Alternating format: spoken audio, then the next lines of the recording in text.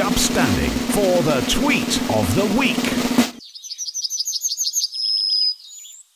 Tweet of the Week is Yellowhammer, one of the best known of all bird songs. A little bit of bread and no cheese. It's quite a distinctive song.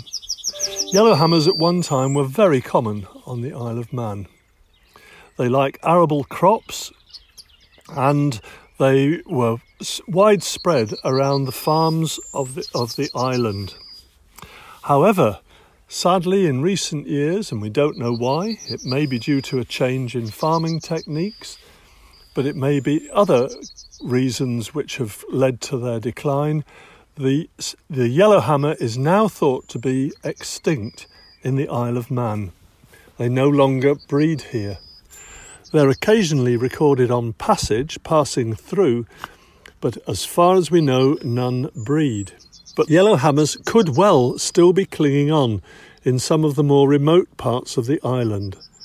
So when you're walking out in lonely places, listen out for the little bit of bread and no cheese of the yellowhammer.